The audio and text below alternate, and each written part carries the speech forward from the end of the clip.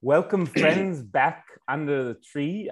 This is Johan. I'm here joint co-hosting with Tanvir, and today we have a special guest, Kabir Bhavikate, who is here to teach us many things. And I think Kabir, do you want to just say hi to our listeners so they hear your voice?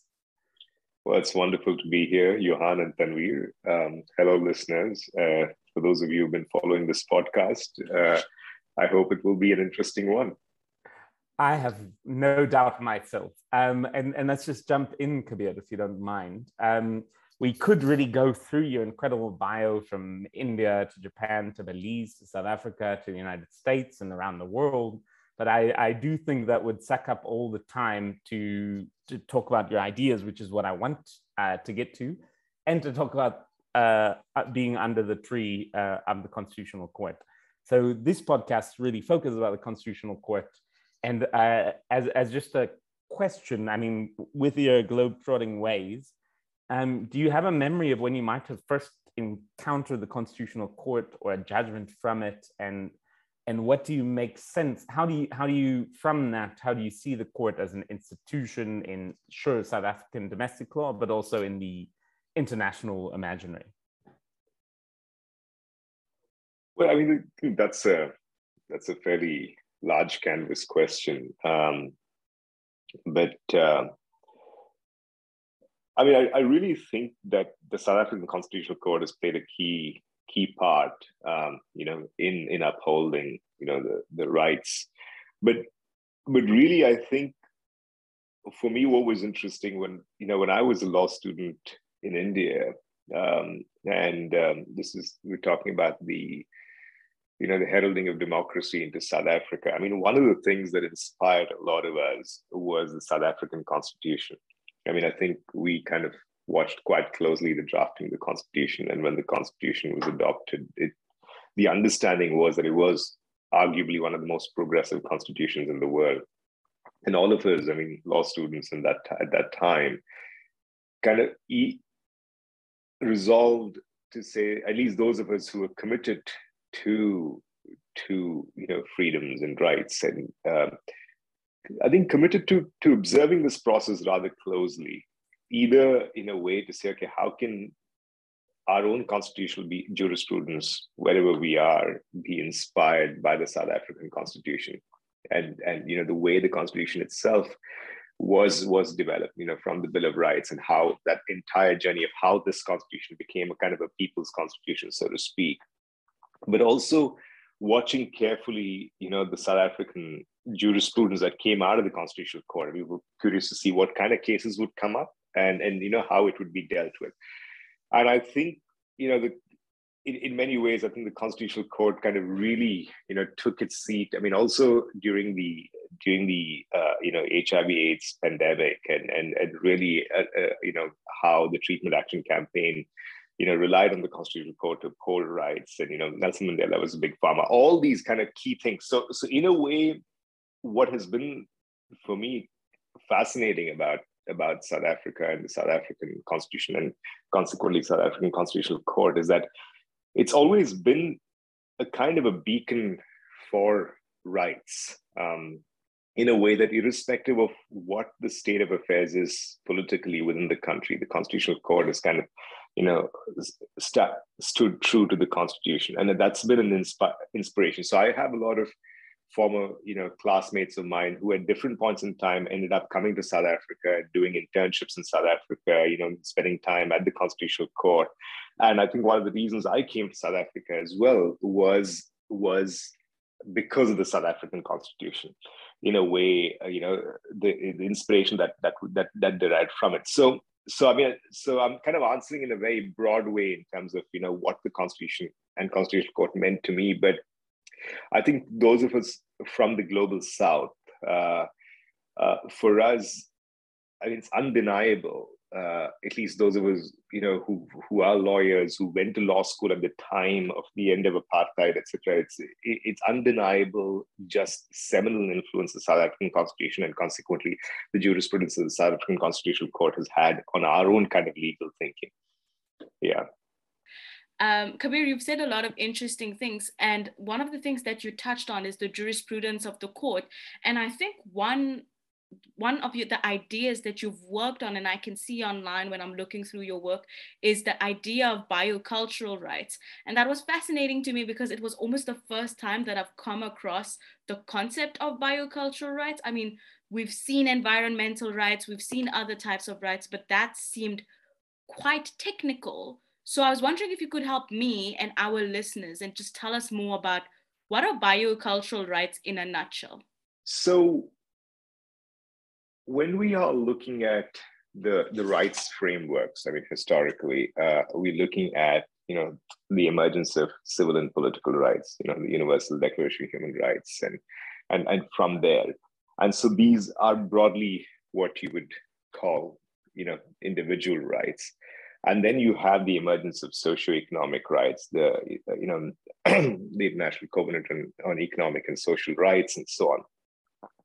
But you also have the emergence of group rights that came about, and these were rights that different groups had, minorities, ethnic groups, and so on. And you also had the rights of indigenous peoples that came as a result of it.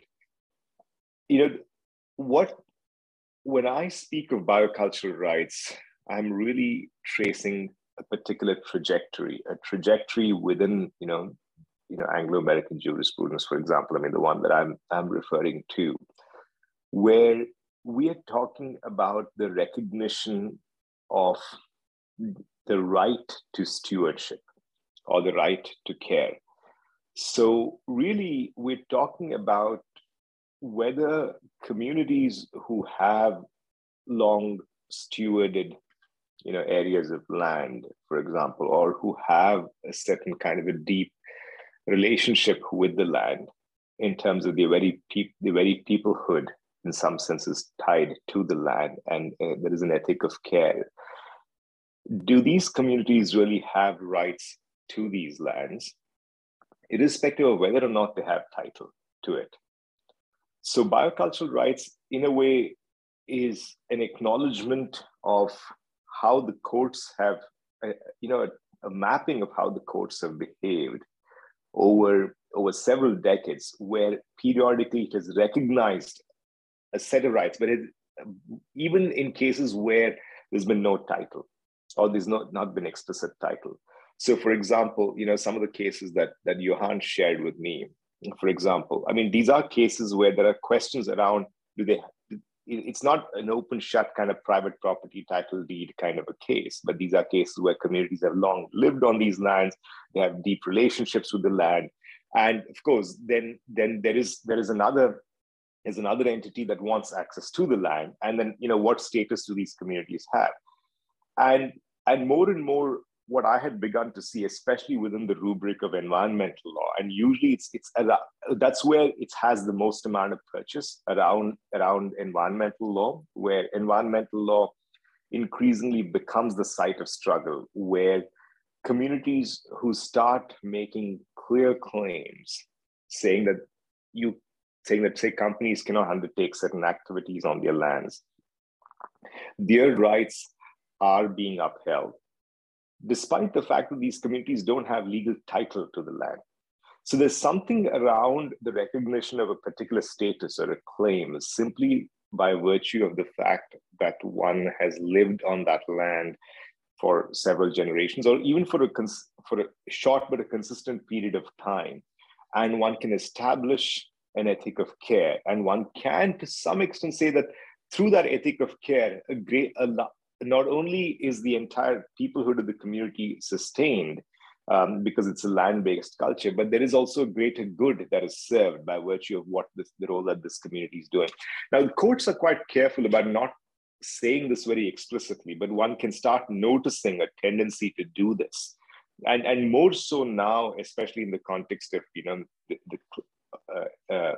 rapid biodiversity loss and climate change, that this is being increasingly recognized. So that's broadly what I would say. I would kind of sum it up as, the heart of biocultural rights, the beating heart of biocultural rights is the ethic of stewardship or the ethic of care. And it is really a right to care. And if that's the central hub of biocultural rights, out of it emerges a variety of different spokes, that these are all different kinds of rights that the community can claim just by virtue of the fact that they can establish that they have stewarded this area or this land or this landscape, for a long time. And I can even suspect that, say, for example, if you're living in a neighborhood and there's a nearby creek or there's a nearby wood or a swamp or whatever it is, now that could be considered, the commons in a way, but it is quite possible, I would assume, for a community that enjoys that takes care of that to be able to say, you know what, we have a right to object to certain activities that are carried out there, even though none of us have title to it, even though that land is held in trust or owned by the state, so to speak. Wow, Kabir. I mean, so much of what you're saying just sounds extremely groundbreaking, especially, I think for a private property lawyer where ownership is sacrosanct, hearing the fact that, people living on the land without having title to it could have interests in the land that goes beyond occupation, right? Like this duty of care, as you put it, maybe. And I really love that. And I think you've already started answering the question I'm going to ask you now, but I'm still going to ask you so that we could get it a bit more fleshed out. But what is the importance of biocultural rights, as you put it? I think fundamentally the importance of biocultural rights is it advocates for a certain kind of a relationship. So I think there are a couple of things that need to be unpacked here. Firstly, I think one of the grave misunderstandings we have of property is that we understand property as a thing. Property is not a thing. Property is a set of legally recognized relationships, right? So, you could have a right in something or a right to something, and that can be property. That can be a right to property or a property right, so to speak. But I think the thingification of property has become a problem. So I think when people think of property, say my property or whatever, it's a very American kind of way of thinking about it in terms of a castle or a fortress approach of a right to exclude. And I think the other fallacy that we tend to entertain is that we equate property with private property, right? I think property is so much more than private property. So I think these are things that in popular imagination, you say, okay, property is a thing, this is my thing, and I have complete rights to exclude everybody and I can do whatever I want with it. Now, these are certain cultural tropes, and if you really look at the law carefully, they don't hold that much water.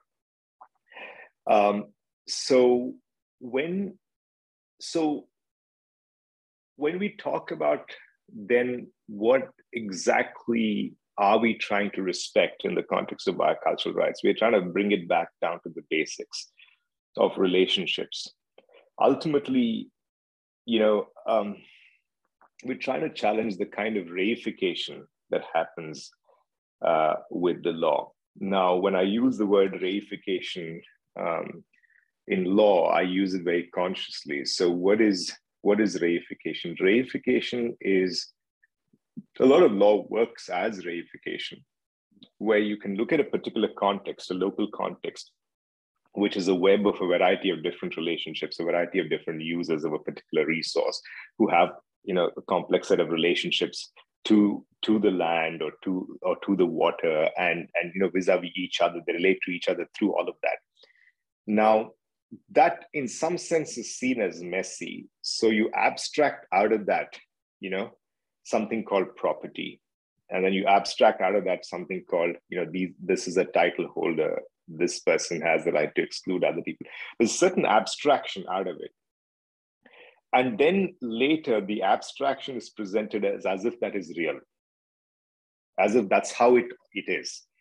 So then suddenly when you have the kind of cases that we've been talking about, or Johan's shared with me, you have a situation where suddenly, this community or whatever has to go to court because, this mining company is out there saying, okay, they're excluded from the land that they have lived on for several generations. They can no longer go as people who have a certain relationship with the land, say, my ancestors are buried here, or, this is where, my child had, first grazed her knee, or whatever it is. That kind of sentiment is lost, but instead they become, okay, I'm a property holder, the company has a certain lease. So suddenly you use an entirely different language, and that's the language of reification. But people forget the origins of what we were trying to do when we started out with trying to kind of abstract something out of a very dense lived through context. I mean, so then the abstraction stands in for the real, and then people forget about the real, and they continue to live in a world of abstraction, even though all of us know that the abstraction is not true, right? So it's a kind of an open secret that we all participate in. So for example, it's a bit like, the national flag. The national flag is a reified idea of a sense of a people. But then you start thinking of the flag as a thing in itself, and you forget that it's about relationships, it's about people, it's about what makes a nation, right? So then everyone kind of gets obsessed with kind of performance. But that's really a lot of how some property works, how the law works. So what biocultural rights does is that it tries to kind of dilute the reification to bring it back down to relationships. To say, okay, let's hold off for a second between, property holders and, who has a right to exclude whom and how it is. But let's talk about what are these kind of relationships that are really, really important out here. And I think that's really, really essential, because ultimately, I mean, when we think about it, I mean, it's also very hard to delink property or ideas of property from the nature of the economy, right? So sometimes we talk of property, we talk of the political economy from the perspective, and we also talk about property, and we assume that property is just something that's always been there. But somehow we have lost along the way the kind of relationships that we talk about when we talk about land.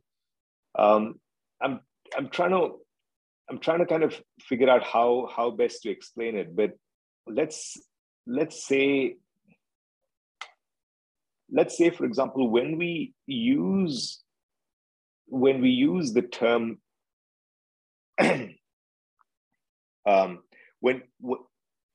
when we use the term, say, economy, right? I mean, and when we talk about the fact that, when we talk about economic models, we speak of the economy in exclusion of the kind of social relationships. We have a certain kind of a market logic, and almost, but that is a very ahistorical kind of idea. That's only in late capitalism. I think historically,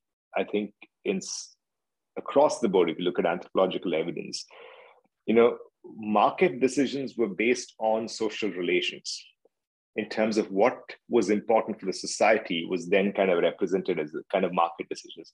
So in some sense, the economic choices were embedded in social relationships. It's only a kind of phenomenon of late capitalism where social relations are eclipsed by the market, where market decisions now, in terms of what is profitable or what is economic, then has to recalibrate social relationships. So in a way that, economic values kind of completely eclipse social values. But that is actually, it's not true. So if you actually say, what exactly do we mean by the economy? It's about how we organize a set of social relationships, and we articulate what is value, what is a value, what is the good life, what matters. And we kind of keep diluting it and bringing it back down. You are able to really unpack the idea of property from just something as a commoditizable thing that can be traded in the market back to its roots, saying this is land, this is people, it's not real estate, it's not timber, it's land, it's trees, and it's not just resources, it's relationships. And then that allows us to then re-engage with the law with a set of fresh eyes. So when you say, what is bioculture, what does biocultural rights do? It articulates the kind of primacy of these relationships that people have with the land. And it says we've got to take these relationships seriously. And by taking these relationships seriously, we rethink how we understand the juridical subject. So the juridical subject or the self in law is no longer just an atomistic bearer of rights who then is just kind of closely guarding his or her rights and relating to other atomistic bearers of rights in that way, but rather someone who has deep relationships with the land in which they live in or with the waters that they have grown up with. And these relationships have to be safeguarded as opposed to just, so it reconstructs how we understand the legal subject, because everything in law kind of boils down to what is the nature of the subject, how we understand the subject. And if we rethink truly what makes life worth living, then it's almost like rethinking law itself. So I'll stop there. And I know you've got other questions, but I mean, I went on for a while on this one. Yeah. No, it was all art and beautiful, and I'm excited. But as we then rethink law itself, I do want to drill down as a practitioner. I struggle with abstract stuff. I don't when you speak, Kabir, but generally I struggle with abstract stuff. So if you don't mind me going in with this question, Americans have taken some pot shots here. I think they are deserved. But as a token American on this podcast, I want to take that in to unpack why approaching property with a thingingness perspective is problematic. But I would love if we can then move as we move towards slowly move towards a conclusion. If we can then think about some of the cases that the judgments themselves and the facts that you think are relevant behind those judgments that then concretize what you're saying. So in my thinking, Richtersveld from your thesis is particularly important, but also Enderoy's, Sadamaka, and then Maledu and Baleni are more recent, but I've not given you enough time to soak in them. But generally taking what you've said now into what courts are doing as we speak, if that makes sense. Yeah, that makes a lot of sense. Maybe if I may propose that, I mean, for the sake of your listeners, why don't we just work with an experiment of a biocultural analysis? So your listeners may not be familiar with a lot of these cases, but one thing you could do is that if you could pick, like say the cases that you shared with me, if you could just take a minute to say, okay, this is the case, and these are the facts, and these are the central issues in the case. What I will do is I will respond to it to saying, if you apply a biocultural analysis, this is how you would look at that case. Does that work? That's perfect. But I do want you to reference a couple of the judgments from your experience. I can. Yeah, no, I will. Yeah, I will do that. Yeah. Awesome. Yeah.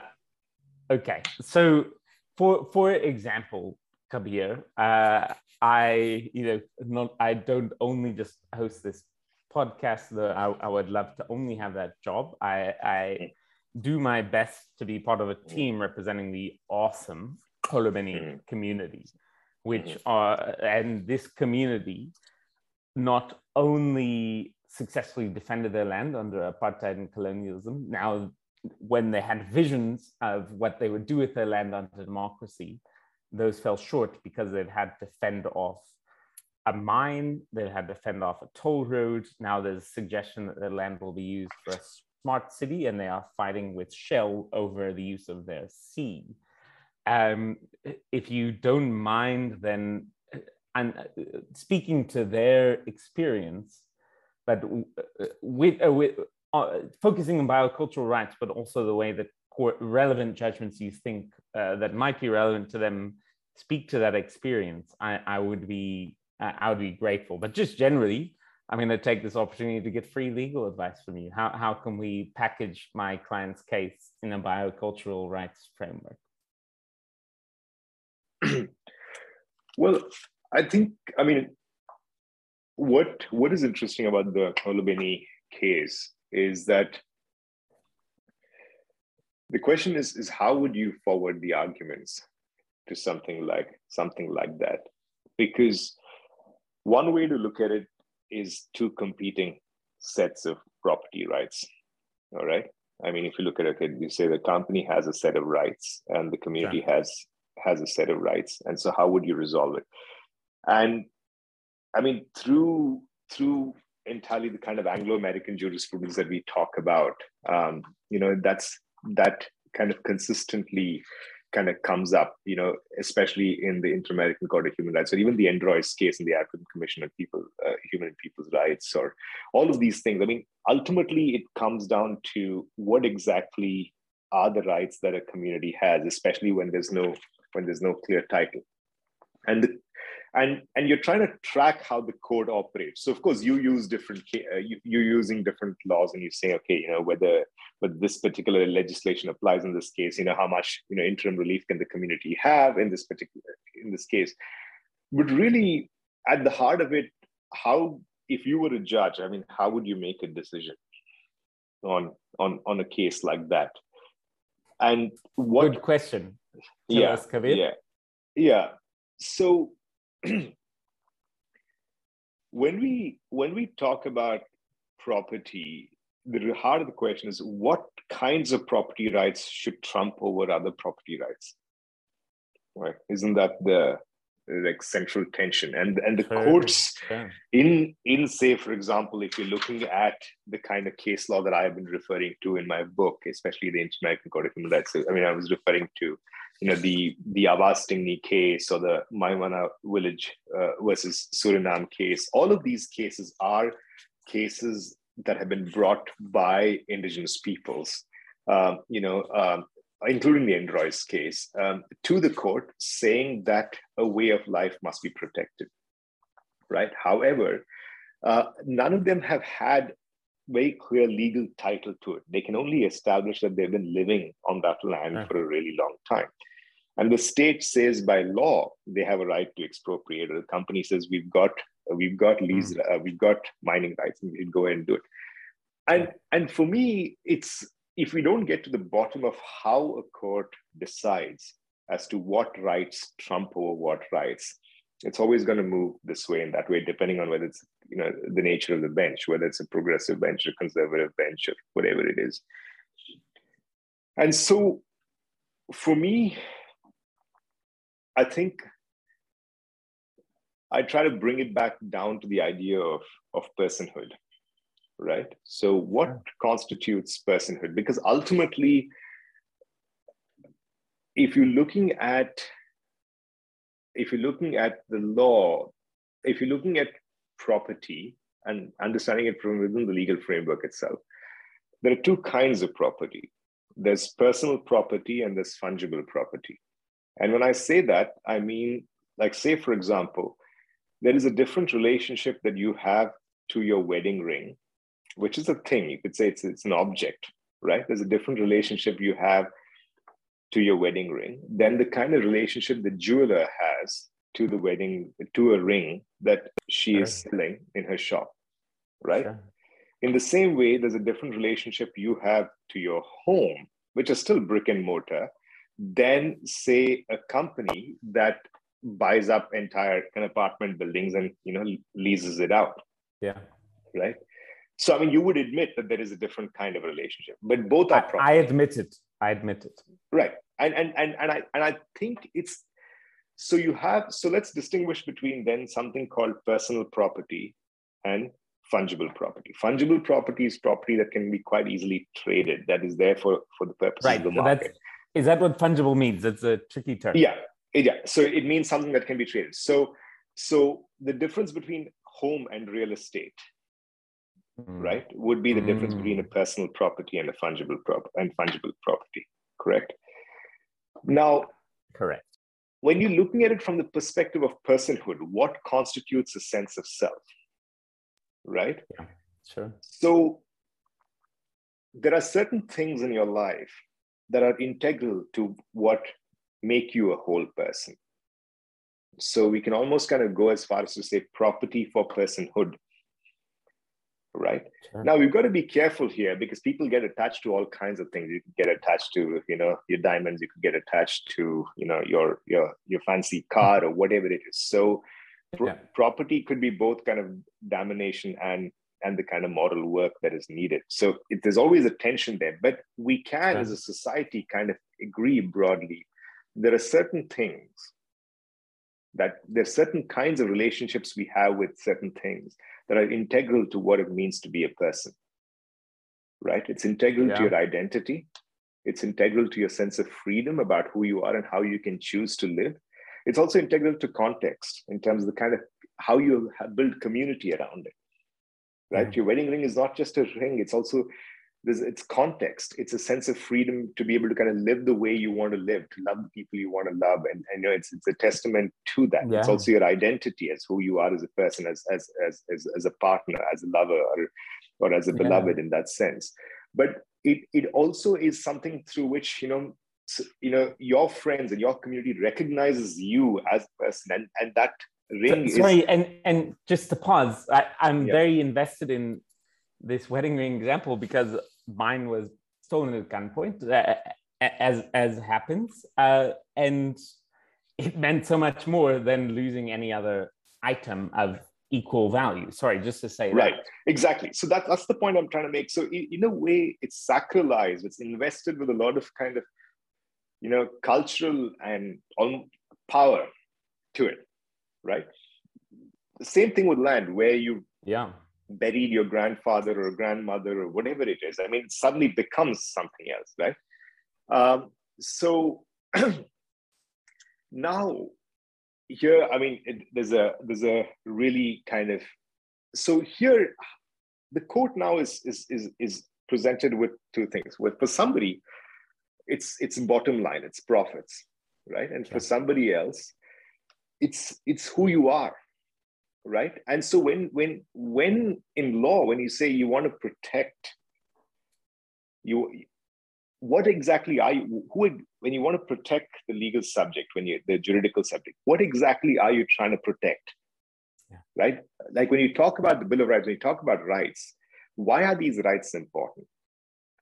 These rights generally are important because we see that that's what makes up personhood. That's what makes up the good life. That's what makes up who we are as people, right? And if you start taking those rights out, essentially then you just have a body that just floats around. But bodies are never just bodies. They're invested in all kinds of meaning, right? So with the kind of case law that you're presenting to me is one person coming up there, right, and saying that this is my life, this is who I am, right? I'm just trying to kind of pull up some of the cases that you shared with me, and I think let's see. Okay, so in the Baleni case, right? It starts out where there's a quote, by Petros Nkosi from the Constitutional Court, Judgment of Daniels versus Scribante and others, where he says, where this, applicant says, the land, our purpose is the land. Our purpose is the land. That is what we must achieve. The land is our whole lives. We plow it for food. We build our houses from the soil. We live on it and we are buried in it. And he goes on to say many things. And he says, our people have many problems. We are beaten and killed by farmers. The wages we earn are too little to even buy a bag of mealie meal. We must unite and help each other, and so on. And then he concludes with a very poignant sentence when he says, but in everything we do, we must remember that there is only one aim and one solution. That is the land, the soil, our world, right? So the idea of our world, an entire sense of a cosmovision of a person, is linked to the land. And it's very different from real estate talk in terms of, what is the measurement of land, how much it is. So, doesn't sound very fungible. Yeah, it doesn't sound very fungible. So essentially, then I would hazard to make a statement here to say that then, jurisprudentially speaking, personal rights to property should trump fungible rights to property. Now, one could say, wow, that's a pretty big statement. So, you could actually then say that if someone can establish a deep personal relationship to something, then that should have a higher status in judicial decision making than someone who just says, I need to mine this because we need to make a profit out of it. And this land is the same as any other land. Right? While recognizing that profits may be important in our jurisprudence. Yeah, profits may be important in the jurisprudence. So there are certain questions then comes in around the idea of so this property for personhood. That's one kind of sentence one statement I'm making. We could extend that logic and talk about property for peoplehood, right? So essentially, is there some kinds of property that are integral to a people that without this, for example, the community in which to which, say, Baleni belongs to, or the community to which Grace Maledu belongs to in the other case. Without this land, they're no longer a community. So as a people, there's no peoplehood without that land. Those families living there, they've lived there for several generations. So the question then becomes that if an entire peoplehood can be destroyed by just taking away the land, does that have a stronger claim than for a company to say, well, this is titanium here or there, anywhere, we will just mine it, right? Yeah. So now... And under what circumstances will that happen? So now if you start tracking how courts behave, even though they never express it, this is the central problem they're trying to work out, right? So sometimes courts argue, depending on the kind of nature of the bench and their own leanings, they could hold the position of certain things being universally commodifiable. And by that, what I mean is that everything is up for sale. So it's a kind of an interesting argument for so this law and economics school, Richard Posner, for example, that's the thing. I mean, the idea of universal commodification, that if people want to sell their babies, they should be able to go ahead and sell their babies. I mean, in the sense that as long as there's a willing seller and a willing buyer, that should be okay. The state shouldn't necessarily regulate. Okay, I'll let you finish up. Yeah. No. Keep going. Keep going. Yeah. Okay. So,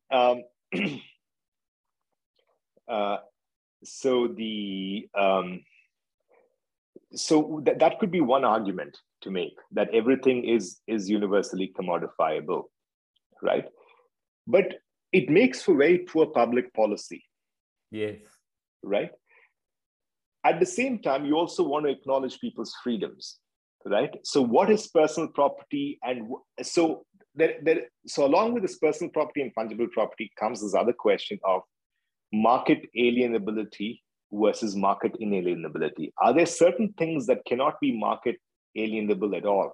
And there are certain things, for example, are there certain things that cannot be bought and sold just like anything else? And there are certain things that are market alienable. So even if you look at indigenous communities, for example, and they may have large areas of land, there are certain areas of the land that are really sacred, and there are certain other areas of the land that could be sacred but has a different kind of status. A different balancing. A different balance, right? So the question always in any situation is how do you make public policy decisions around it, right?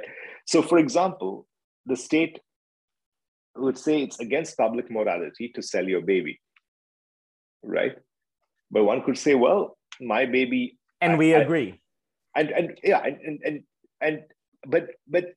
there's been a lot of conversation around this. But let's say, for example, people who do surrogacy, for example, where you're able to kind of rent a womb, so to speak, in that sense, that's allowed, and it is a financial transaction. So it becomes a very tricky thing, because even the community that you refer to, there are some people in the community who say, well, this land is who I am and who my people are. And other people in the community say, well, it's not a big deal.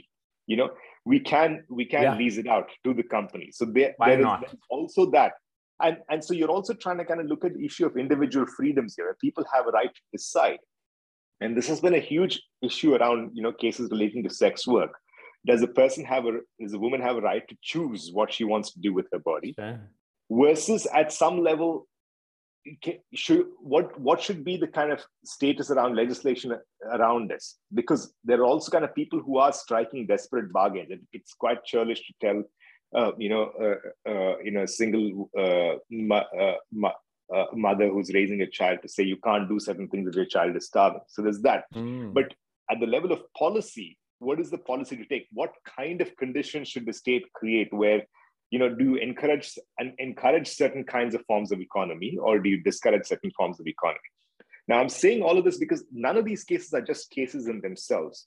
You are actually having a public policy conversation in this entire case, right? And so the proposition I'm making is that, say, like, if you start recognizing the idea of property for peoplehood in your case, like in these cases where they say this land is integral for these communities and who they are, and there have been cases, unsuccessful cases that have been fought in the US. I mean, there's like this. Sure. There's a Navajo Nation case where the San Francisco Peaks, for example, these are lands that have been held by the state, and the state leases it out to a ski bowl resort. And the ski bowl resort wants to create artificial snow. So essentially what it does is that it sprays a lot of the water and then it turns it into snow and for skiing.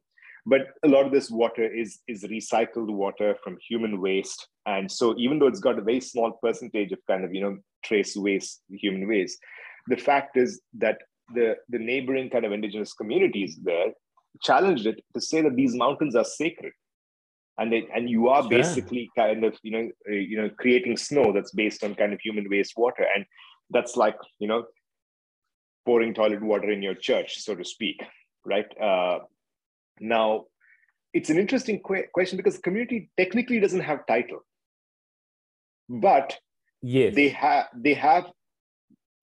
claim was that they have something called cultural property rights.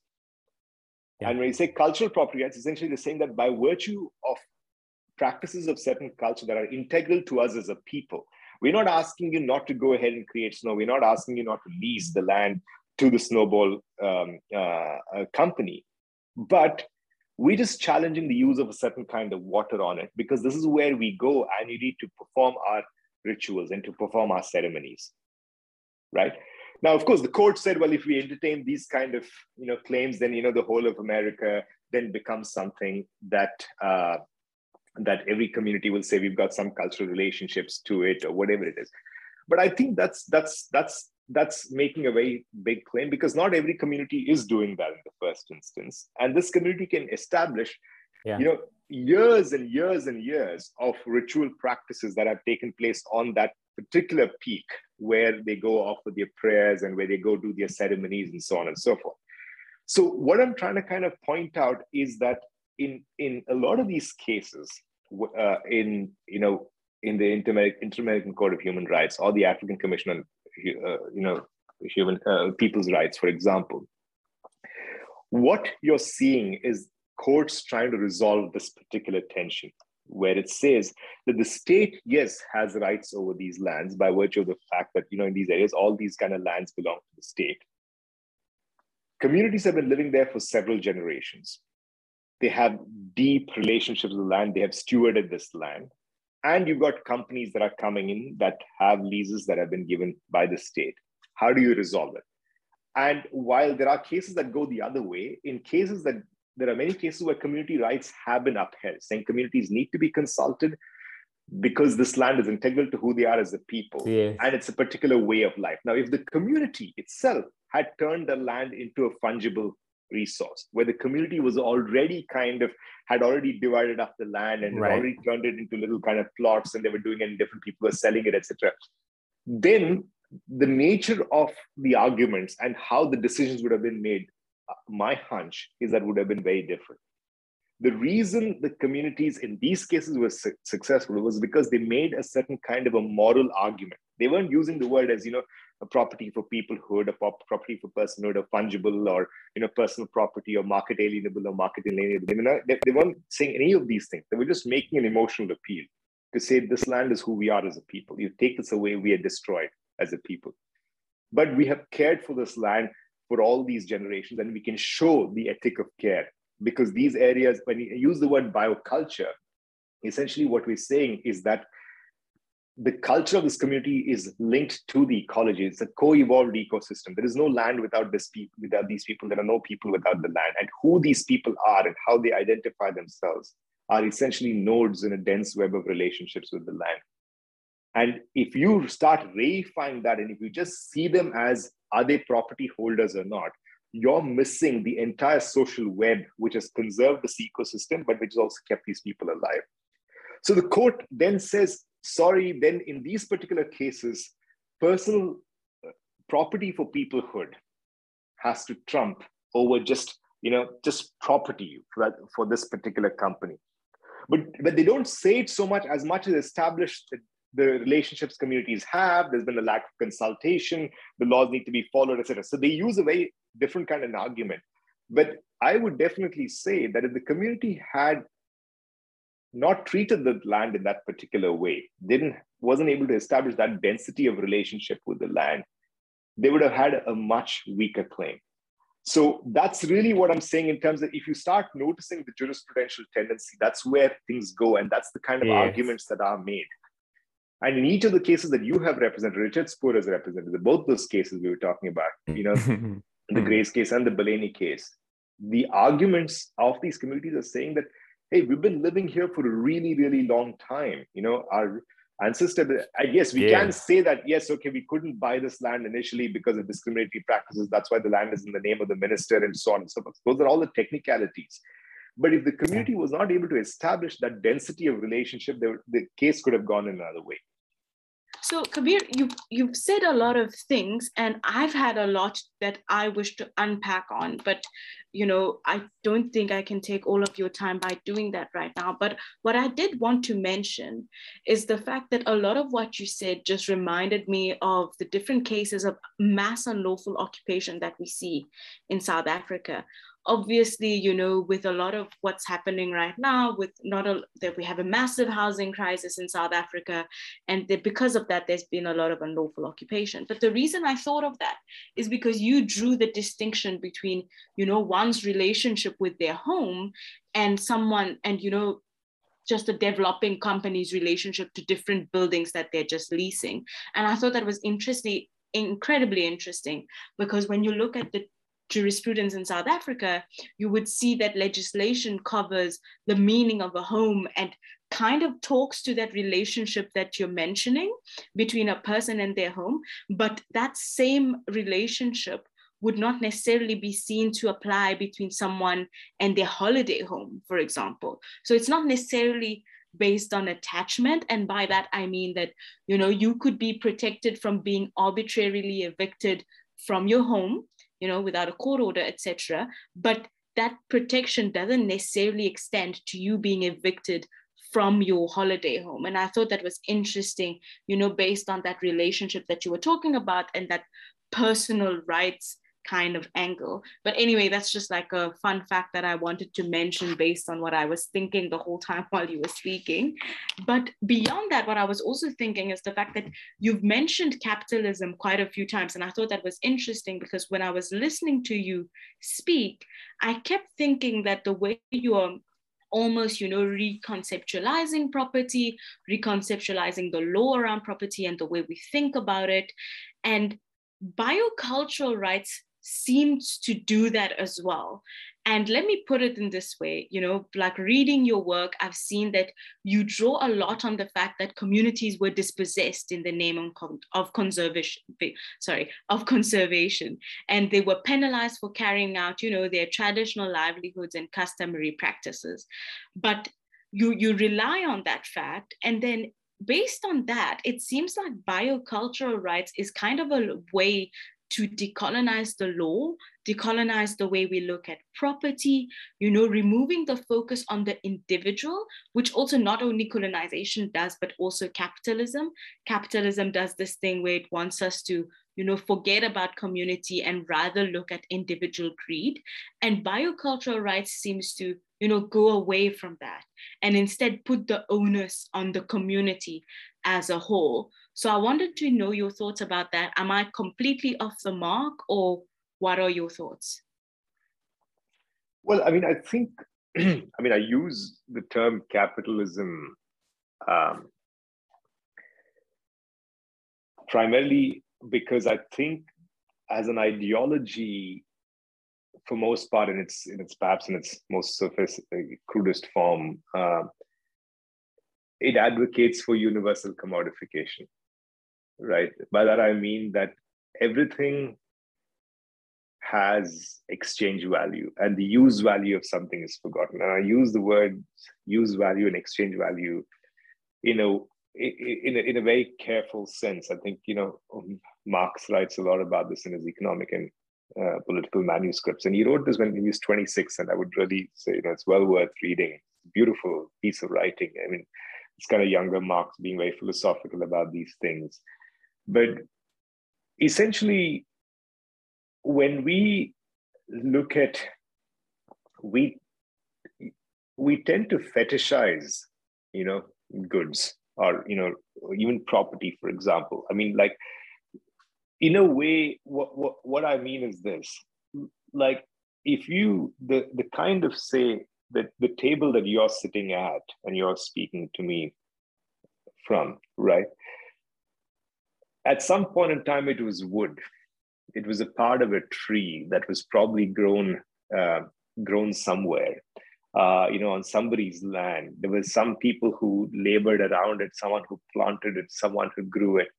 And then there were also people who then logged it. And then there was someone there was a carpenter who was involved in making it. And there were workers who were involved in processing it, all of that. And that ends up being a table. And then you end up, purchasing it. And then now it's in your house, and now it's your desk. Now, essentially, when you look at that table, you don't think of all these things that have happened before that has arrived at you. I mean, it's just a table that you have bought online, or you've gone to the shop and bought it. So so much of one's attention then goes into the exchange value of the good, saying, how much did the table cost, right? As opposed to, our attention is really drawn to the kind of web of relationships that have produced that table. The relationships with nature, the people who are involved, the labor that has gone into something like this, etc. And when I use the word capitalism, essentially what I'm saying is that what capitalism does, for most part, I think we've lost Johan. Oh yeah, he's back. I think what capitalism does, for most part, is tend to focus your attention primarily on the exchange value of things. The use value is consistently erased. And so and the use value is essentially the kind of social relationships that produce something, right? And historically, in pre-capitalist societies, at some level, as I said, market values had to be embedded in social values. What was important for society took precedence over how economic decisions were made, and economic decisions were made primarily to reinforce or serve social values.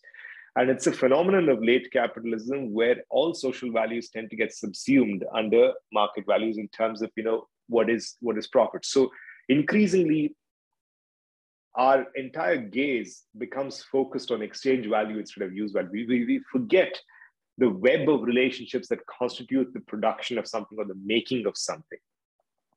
So that's really what I'm highlighting, that political economy proceeds from the fact of private property. It does not explain it, right? And so all these laws that we have, we just take them as given, but we never really see how they arise from the nature of private property itself. And so that's really what I'm trying to kind of say in the context of biocultural rights. I'm saying that we've got to be able to pierce this reification, as I said, where the abstraction is held as equal to the real. and say the real still is the social relationships. The real questions are still about what is the good life? What is the kind of life that we want to live? How should we live? What does it take to be a person? What does it take to be a whole person? And in some sense, we've got to keep coming back to the body and how we experience these things at the level of the body. But from there, then we then start saying, okay, but then so what is of value? What is important? So what I'm trying to kind of say is that I'm trying to ask, through this concept of bioculturalism, I'm trying to ask us to see through this magic trick of this optical illusion or this phantasmagoria that a certain ideology has kind of created, where we take the way it is as a given, but instead we say ultimately it has to come down to what does it mean to be human? What are the kind of relationships that are of value? What is use value? How do people use these things as opposed to what is its value at the given marketplace of exchange? So biocultural rights is a way to do that. It's easier to do that in the context where communities can establish dense relationships. And you can see a lot of these kind of fights are being fought between companies for whom this is purely fungible property or something that can be commodified, and for communities that who are still in many ways, while they have been ground down under the wheels of capitalism to some extent, they're still communities that among whom universal commodification hasn't happened. Petros Ninkos says this land is our world, right? It's very hard for one to kind of relate to what that, if there's someone who's born in the city of, say, New York or whatever it is, and who's always lived in an apartment, and who's kind of moved from apartment to apartment, and whose entire way of being is based on with my credit card in my pocket and my job. I mean, I'm constantly mobile. I can go live anywhere. I can do anything. So for that person, it's very, very hard to understand what Petros Ninkos is talking about.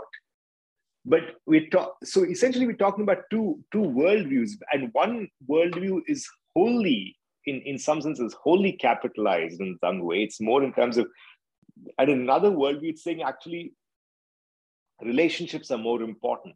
And so what I'm trying to kind of point out is that that's the real struggle that's happening in the law, because the direction in which the law moves, whether it says everything's universally commodifiable or whether it says certain things cannot be commodified beyond a certain point, certain things where relationships have to trump kind of, the bottom line. These are big kind of policy debates that we're having at this point in time. So the entire conversation around climate change, or how companies can behave, what is the public good, what the kids' rights to breathe kind of, clean air, intergenerational obligations that we have to future generations. All of these things are trying to push or bring forth the primacy of relationships over purely market-based trading.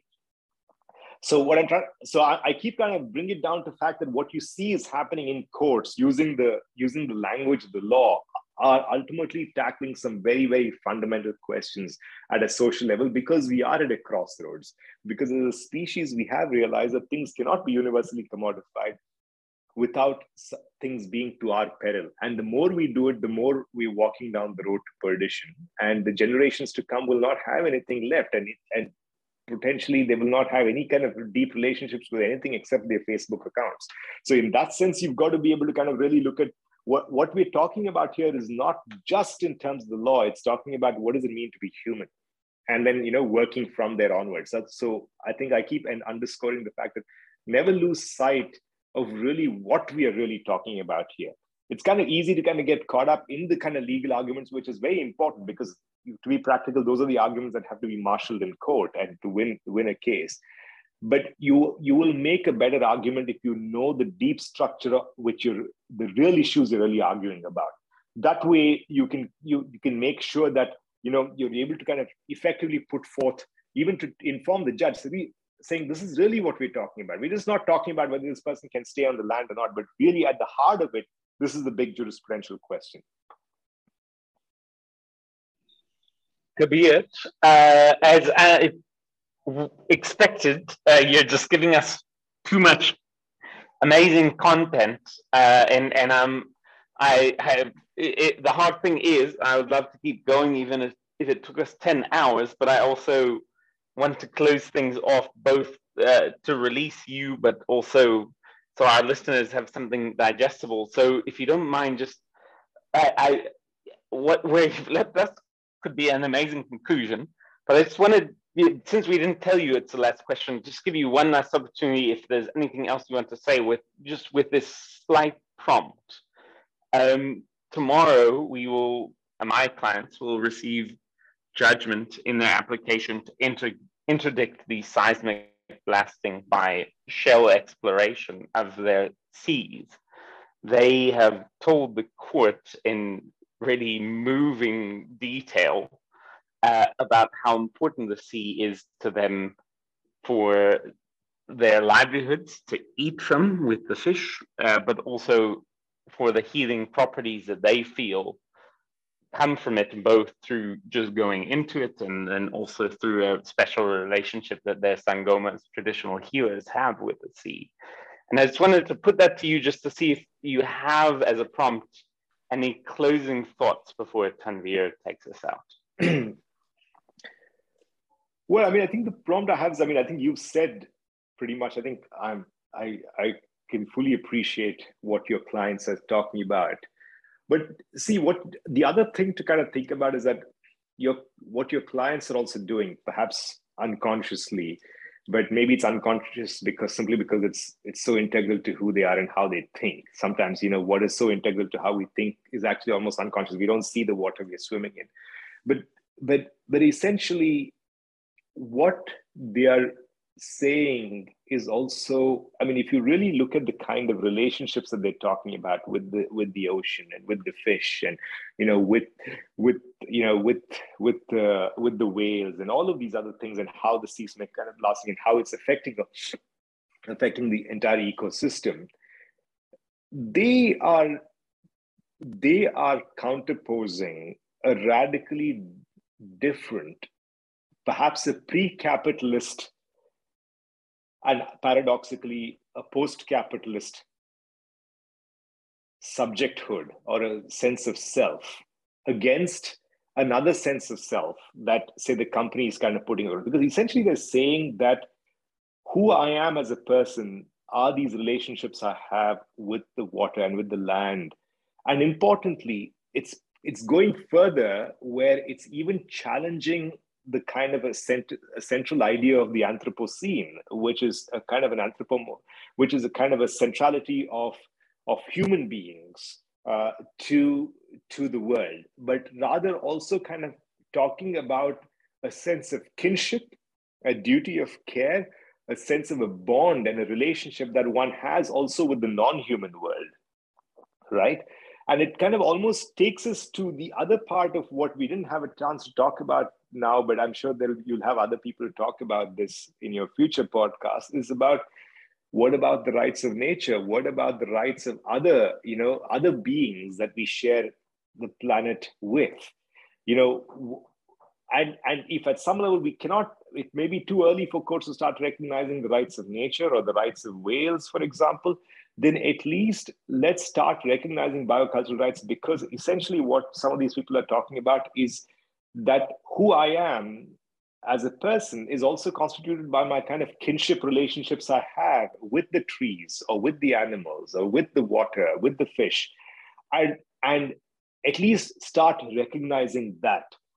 And these are, I mean, it may just seem as an argument the community is making so as to kind of retain, access to the traditional waters that hasn't been destroyed by what the company is doing.